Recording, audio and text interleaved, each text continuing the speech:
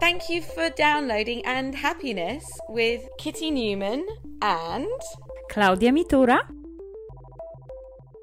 Each week we'll take a topic through the alphabet, and if you haven't listened to any of our previous episodes yet, please go through and listen to A all the way through to I.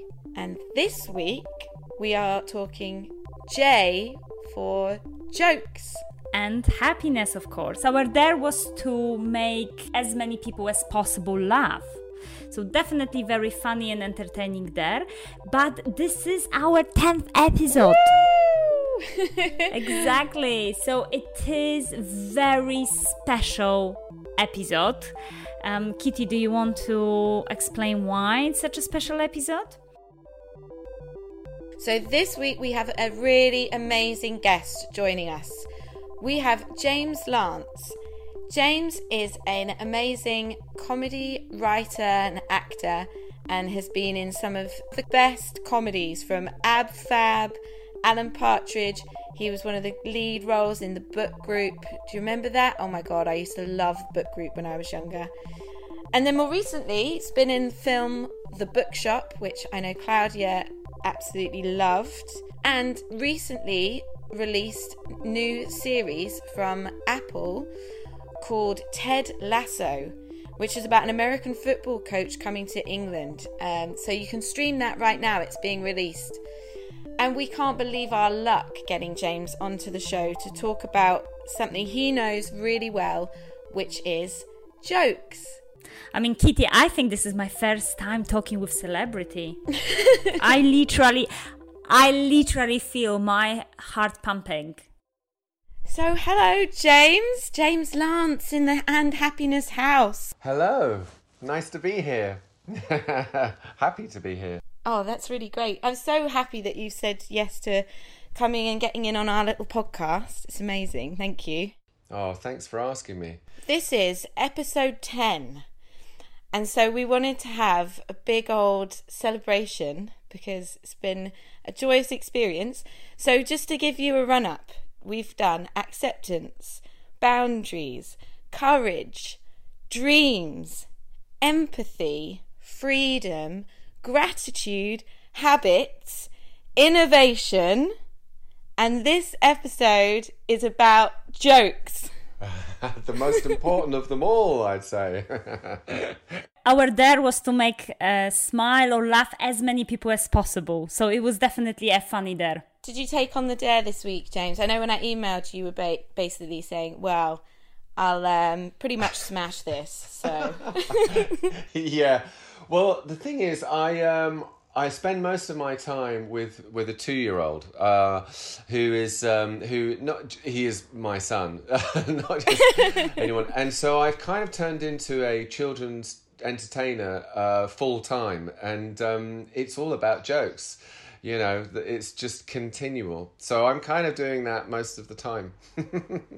Yeah, entertaining a 2-year-old, you have to be a high-end entertainment, but a different sort of entertainment to what you're used to in your work life. I imagine a different sort of approach. Yeah. This is a lot more low budget. Like, for instance, we've developed Handy. Hello, I'm Handy, and that's as simple as that. It's a hand that's moving as I'm talking. But Claudia is actually in hysterics at it, so I think we're getting a level here. So yeah, everything talks at the moment. This is where we're at. So everything can talk, from my hand to, you know, the sofa to the wheel of someone's car. It's just insane at the minute. And I'm sure that for him that's absolutely hilarious, right? Not always. He's quite a tough crowd, but most of the time, yeah, he's pretty happy with it. Yeah. Well, in my dare, my other half said, you know what, you're kind of funny, but he said you cannot really crack a good joke. And that really left me kind of like puzzling about what is actually a good joke. I don't know if you can share any professional advice for people who want to entertain other people, but they're struggling with, you know, making a good joke. Well, I think the element of surprise is quite important. You know, like if you set it up and say, oh, there's this amazing joke, And then as soon as you say that, it's like, oh no, okay, everyone's just waiting. So I try to sort of ambush people with humour. I find so when you don't expect it coming is probably the best. And I would say the other really important ingredient, what really makes people laugh, is honesty. Oh, really? I think so. Well, not always. Not always. It's not always the case. But I think it's got to have a level of honesty in there in order for you to actually, for it to resonate and you find it funny. You know what I mean? In my day, I was trying quite hard to make people laugh. If I tried too hard, it was very uncomfortable. But there were 3 times. One, I was wearing a boiler suit as a fashion statement, and someone gave me a compliment, so then I pretended to be a mechanic. And just some physical clowning, being a mechanic. That sort of made him laugh. And how did that manifest? Were you miming with a spanner or...? Yeah, I was like going around pretending to kick tyres and... That's pretty funny. And then I made an actual joke. I found a friend of mine we always have a laugh, and he congratulated us on the podcast and called me a polymath. And I said that if I was a Pokemon, I wouldn't be a polymath. I thought that was like an actual joke. Yeah, it's pretty good. What was your friend's reaction? Oh, hysterical laughing. You fulfilled it there then. And how was it for you, Claudia? Yeah, as I said, for me, it was usually my sense of humor is quite blunt and polished, and apparently for British people that's quite good because it's quite cynical. But I was trying very hard, like for Kitty, as Kitty, as I was trying to maybe do it a little bit too much, and I was really trying to crack a joke, and yeah, it was a bit like, that was a cringy joke. They were like, no, this is just not good, Claudia. Like, just stop. So have you been trained in how to write jokes? No, I haven't been trained in anything. So it's come to you naturally as a comedy writer, comedy performer. This is a natural hilarity within your soul. Yeah, I feel most comfortable sort of noodling around in comedy, for sure. I don't know why that is. I think initially it started off as a child actually just wanting some attention. I was loved and adored as a kid, but it wasn't enough. I wanted more. And so when I stepped onto the stage at school, and I think I tripped over, I was playing one of the brothers in Joseph and his Technicolor Dreamcoat. I think I was Reuben, and I think I tripped as I came on and got a laugh, and that was it. I found my career. We're on. Element of surprise. Yeah. Honest. True. Yeah, absolutely. Yeah, we welcome the accidents, I think, most of the time. The psychological research says that in order to make a good joke, you need to violate a certain norm or a rule of some kind. So there has to be an event and people have to be expecting one thing, but the joke breaks that expectation. Yes, absolutely. And also, it just is sort of a build-up of pressure, isn't it? And then it's just quite a violent release of pressure. And oftentimes, the more violent the release of the pressure, the funnier it is, I find. Violent is an interesting word in this context. I choose that on purpose because I think it actually is, because there's something about the sabotage of... So, say, for instance, you're in quite a serene setting, or a serious setting, quite a grave setting. Then if you sabotage that, it is quite violent, really, on the atmosphere. And then it's actually just really funny. You know what I mean? Yeah. Like, I mean, I'm being really basic now, but for instance, if you were at a wedding and someone said, is there anyone here who... If any of these people should know of a reason that they should not be wed? Yes, then please say so now. And then you've got that moment of tension. That window there is perfect for anything that's other than silence, right? So if you were to literally, I don't know, even if you were just to make a noise, like any bodily noise at that moment, it's quite sort of violent, really, in that space, and it could be really funny. Totally abrupt. I can give you an example, actually. I've just thought of something. So I was in a film festival, and they were showing Apocalypse Now, and it was the Redux. So it was the new version with all this amazing stuff that he'd taken out, the director's cut. And there's a very famous line in it where Marlon Brando says, the horror, right? And this film had gone on for a very long time, and everyone was hotly anticipated, really packed theatre, and it got to that sort of iconic moment in the movie when he goes, the horror, and then perfectly in time, someone just went, and the whole place was just floored. And that's the only thing I can really remember about that amazing film. But that also shows you how jokes are such a social experience. We have we need to have other people around us to actually create that atmosphere and crack a good joke. Yes, definitely. I'm much funnier when I'm on my own, but no one else gets to see that, so that's a shame. If you make yourself laugh when no one's around to hear it, did the tree really fall? Did the joke really get told? Yeah. Yeah.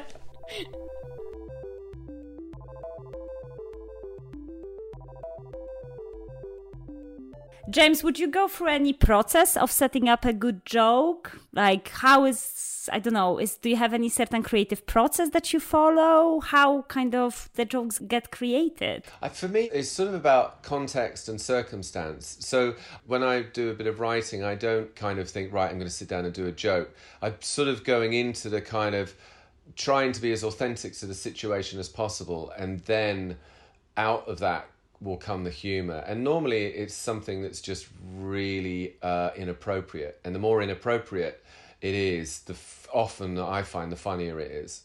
Yeah. So again, I guess that comes back to sort of honesty and surprise. But where is that line when the joke is inappropriate but still funny and we still find it hilarious? Or where is the line when it's inappropriate and we kind of almost like cringe, like, this is not a good joke? They are jokes like that. Yeah. I mean, and someone like Ricky Gervais is kind of a master at that, isn't he? I guess that just comes down to taste, doesn't it? Whether or not you think it's okay or not. I watched a documentary and there was all these comedians talking about humour, and at one point someone said, is there anything you can't joke about? And lots of people gave lots of different answers. And then it came to Billy Connolly. And he said, as far as he was concerned, it's all about your intention. And as long as your intention is set in the right way, then you should be able to joke about anything. I love Billy Connolly. I think he's a master. Beautiful man. And what type of benefit jokes bring in life to you, to your close ones?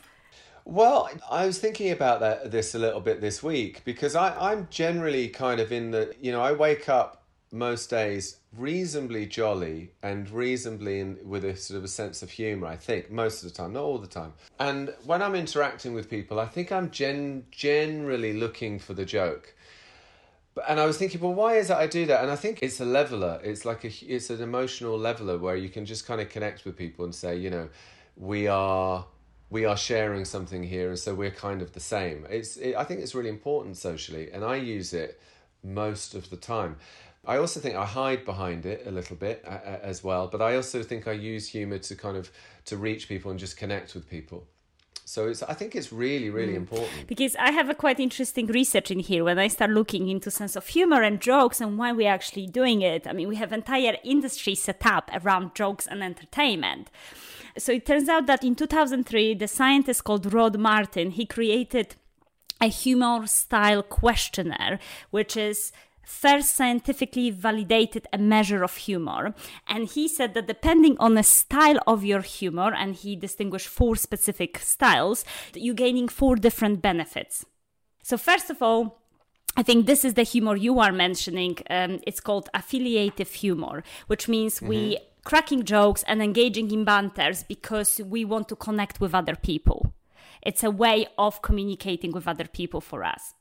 Then we have self-enhancing humor, which is more about coping humor. So we laughing at ourselves and absurdity of situations because we want to feel better as a result.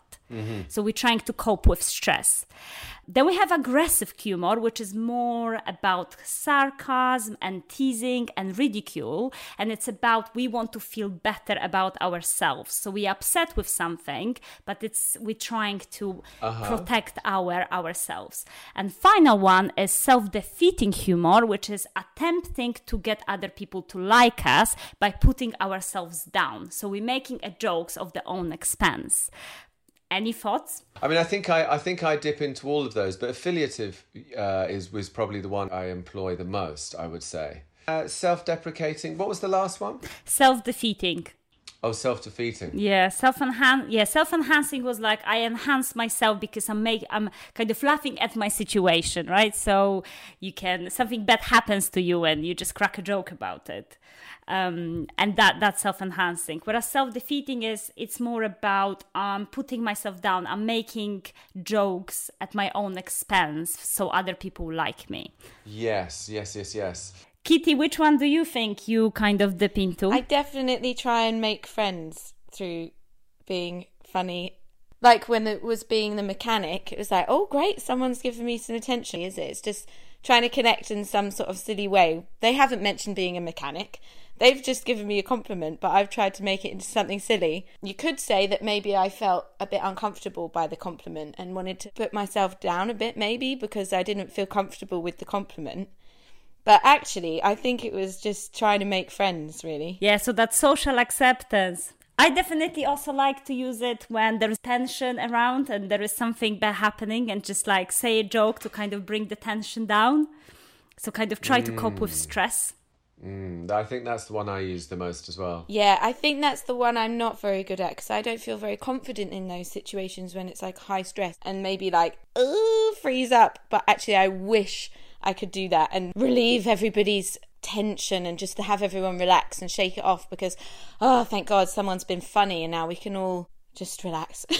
I use that one really a lot as well, actually. If anything gets a little bit tense, I'm instinctively looking for the joke to pop that tension, to relieve the tension. I'm doing that all the time. I've done that to my detriment as well, where I've sort of said a joke in a really tense moment and it's lost me work and it's lost me, I don't know if it's lost me friends, but yeah, it's because it's powerful, and I think it's a powerful thing actually. Comedy, it really is, isn't it? It can completely change the atmosphere in a room in a heartbeat. It's quite interesting. That I love that about it. Yeah, I really love the build-up that you can get. So another note that I took of my day this week was my sister's just had a baby. Congratulations, lovely. Thank you. Well done, you. They don't prepare you for being an auntie, honestly. I had to call Claudia and be like, what do I do? I'm full of so many feelings. But I find me and my sister have a sense of humour that we just click into, and her boyfriend's like, what are you even laughing about? So I had the baby making my own like poo-poo song up, and my sister was laughing so much. And I just kept going and going and going, and I wouldn't stop. And sometimes there was like a dip in her laughter, but I knew it was going to come back. So I just kept singing this song, and it was not a good, clever, funny song. But we just tapped into some ridiculousness of each other. I mean, she's also exhausted, so she probably was going to laugh at anything.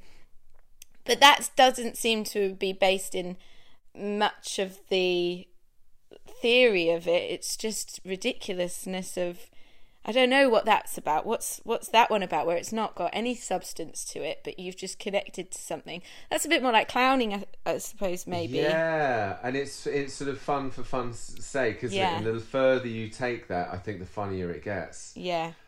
Quite often, like, the comedian Stuart Lee. Yeah. I mean, I just love how far he takes things now. It's just, I do think he's a comic genius. I've seen him so many times live, and I've been in audiences where you can see people a bit divided with it, and I've literally not been able to breathe because I'm in hysterics at how far he's taken a joke. I love that. I remember hearing a really funny joke. I read it once, and I just loved it. It was someone talking about Will Ferrell and saying how funny he was. And he said they were at this party one time, and then Will Ferrell was there, and he just kind of disappeared or whatever. And then they're out sort of on the veranda of this house, and then you could just sort of see these car headlights really slowly coming towards the house. And they could hear the music, and it was always Phil Collins, I Can Hear It Coming in the Air Tonight, And just really slowly, just pulling towards the house. And everyone was just like laughing away because they knew it was him. And then the drums and all of that. Anyway, and then he disappears. But anyway, he just kept on doing it all night long. and the more he did it, the funnier it was. And that, I love that kind of thing. Getting more ridiculous and ridiculous. But it also shows you how much the laughter is contagious, isn't it? Like, you know, once someone starts laughing, then, as you said, like, it's like everyone starts laughing and you cannot almost stop. It's that contagious. Yeah, absolutely.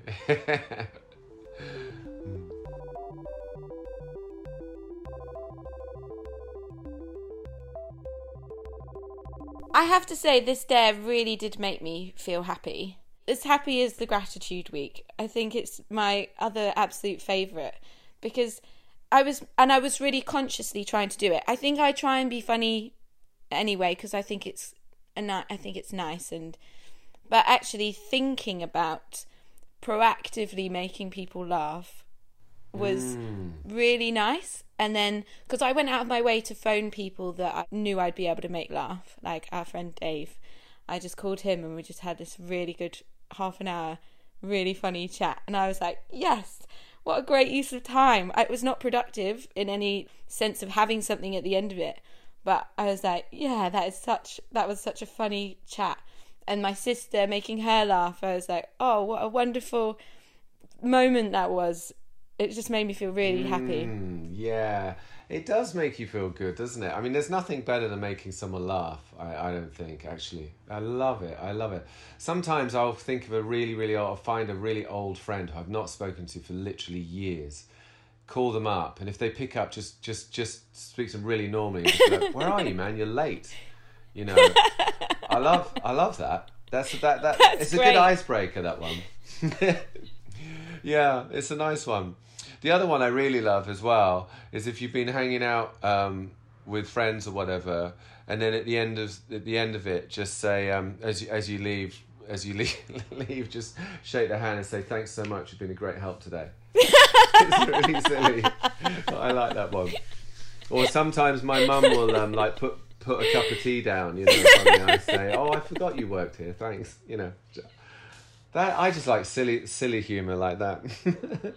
So there must be some actual benefits to making people laugh in terms of your well-being. There must be. Yeah, so laughter, lots of benefits for happiness and for our well-being. First of all, it relaxes our whole body. It boosts our immune system. We have a nice shot of endorphins, so our cells are happy and high.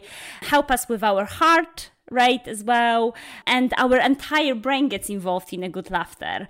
So yeah, it's amazing. It's like our entire body just relaxes and gets this shot of positive happy hormones. Quite interestingly, laughter is not learned.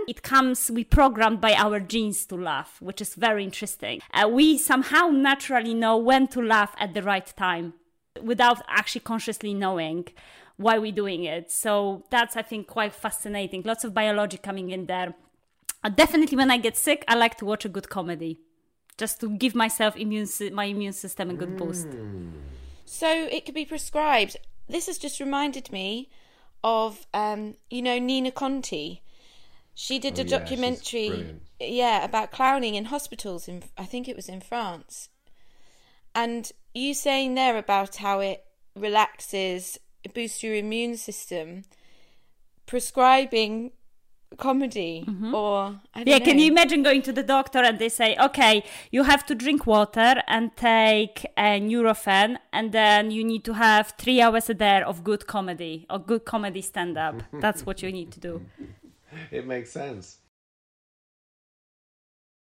At the time of recording, there is no live comedy. I wonder if, hearing about how good it is for us to have a laugh, if there's a bigger concern for the lack of live comedy, other than the performers themselves. If it's contagious laughter, and how hearing other people laughing around you makes you laugh more.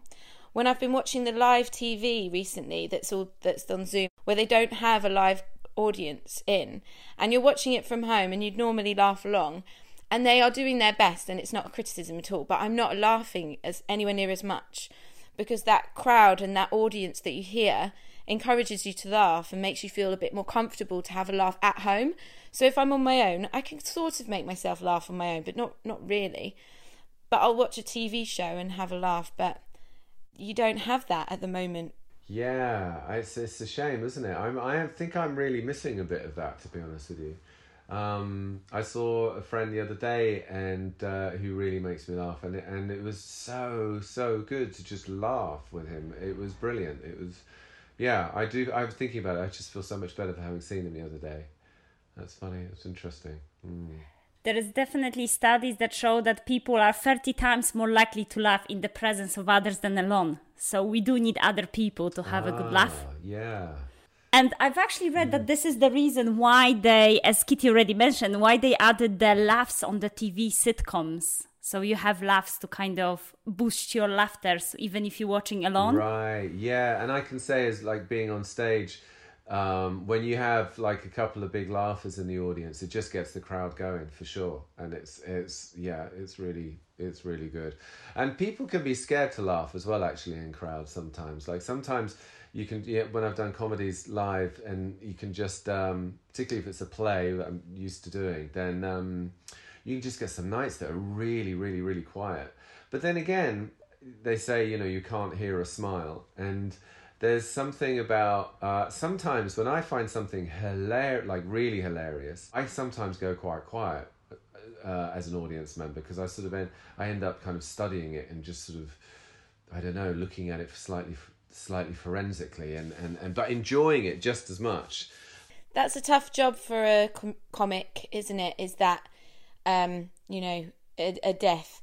I wonder what the difference is to receiving the comedy and putting out the same show and having those laughs. Because I've listened to a lot of podcasts around, I think the Comedian's Comedian probably most significantly, where they talk about like the actual behind the scenes of how they're performing and writing and things.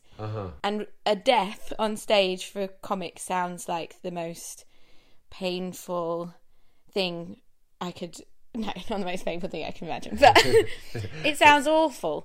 And to go up again and to keep doing that and to keep putting yourself through this, when you get the laughs, that must be so amazing to make up for all of that potential death. Yeah. Usually when I go to the stand-up comedy and I laugh so hard, then I get picked on. Like, oh, this person clearly enjoys my show. And then I get, they start talking to me and I'm like, no, this is not why I was laughing so hard. I was actually enjoying myself. Yeah.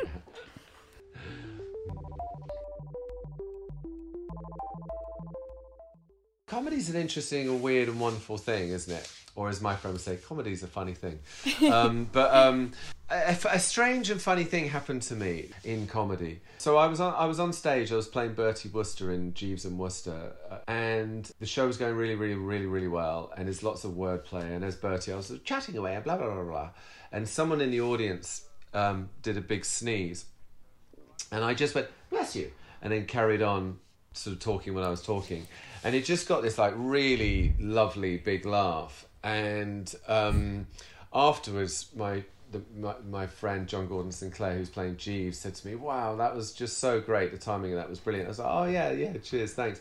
And it was what sort of just made it funny was it just brought the audience into the now of the moment. So there was the honesty thing I was kind of talking about, and there was an element of surprise with it because I wasn't expecting my character to break the fourth wall. So I come off stage, that's right, and he says, "Oh, that was really funny, that was great timing." And I said to him, "Man, do you know that's really weird?" I said, when I was about 13 years old, I was watching a show with the school that I was with. They took us to see a show, and it was called She Stoops to Conquer. And the actor, Donald Sinden, was on at the front of stage, and he was chatting away, he goes, blah, blah, blah, blah, and someone sneezed in the audience, and he went, "Bless you," and carried on. And he got a really big laugh, right? And unbeknownst to me, I'd literally, so 30 years before, I'd seen that happen. And basically, that gag was just subconsciously up my sleeve for that moment. The next day, John comes in and he says, "Who are you going to kill today?" And I said, "What do you mean?" He said, "You read the paper?" I said, "No." And he said, "Well, Donald Sinden died last night." And I was like, "What?" And so Donald Sinden, via me, got a laugh, got a big laugh, because he really did get a big laugh in the West End on the night that he died. Isn't that a weird bit of connective sort of, I don't know, something? Well, that's actually a great little ending. The killer punchline. It's a killer punchline, yeah.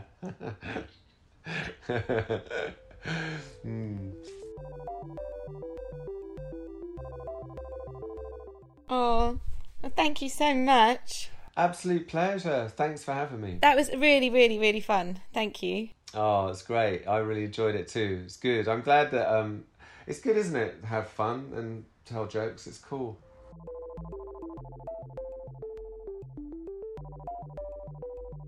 Oh my God, Kitty, that was so amazing. Wow. Yeah, that was fantastic. I had so much fun.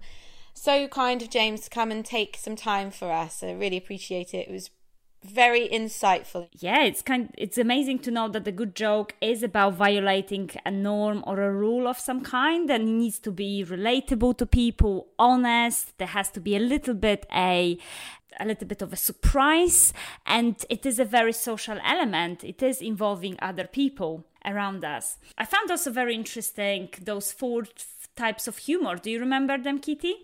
So yeah, affiliative, self-enhancing, aggressive, and self-defeating. And it's so interesting to see that they all lead to additional benefits when it comes to our social connections. And we all felt that through the dare, cracking a good joke can boost our happiness and those around us. And the laughter has so many amazing benefits for our well-being. From endorphins to our immune system, to relaxing our body, helping with our heart. Amazing. I think really we should be on the hunt for a good joke every day. Yeah, good idea. Let's all go joke hunting. Next week is A, B, C, D, E, F, G, H, I, J, K. Now, what do we have for K? I think we said kindness. Oh, that's nice, isn't it? That's also nice, yeah. But is it a little bit predictable topic? Well, K for kindness, it's maybe quite predictable. We all know that kindness is a good thing, but actually I don't know whether I do enough kind acts in my day to other people. I go about my life trying to be as good as possible, but some of these shows that we've done has maybe highlighted what more I could be doing, especially Dreams episode, where I'm quite looking quite a lot at myself. It would be good for me to push myself to actually give more outwards. And I think kindness could be also quite interesting from a perspective. Is there a moment when you are too kind and you care too much about other people, and maybe because of that you are not protecting own happiness? So this week's dare, and we dare you at home to do 3 acts of kindness to complete strangers and see how you feel and whether that makes you happy. Excellent. I'm so looking forward to being kinder this week. Me too. And thank you everyone for listening. We've really loved all the feedback. If you can subscribe and review and tell a friend to listen, we will be very happy. As always, we dare you to be happy. Bye. Bye. Woohoo!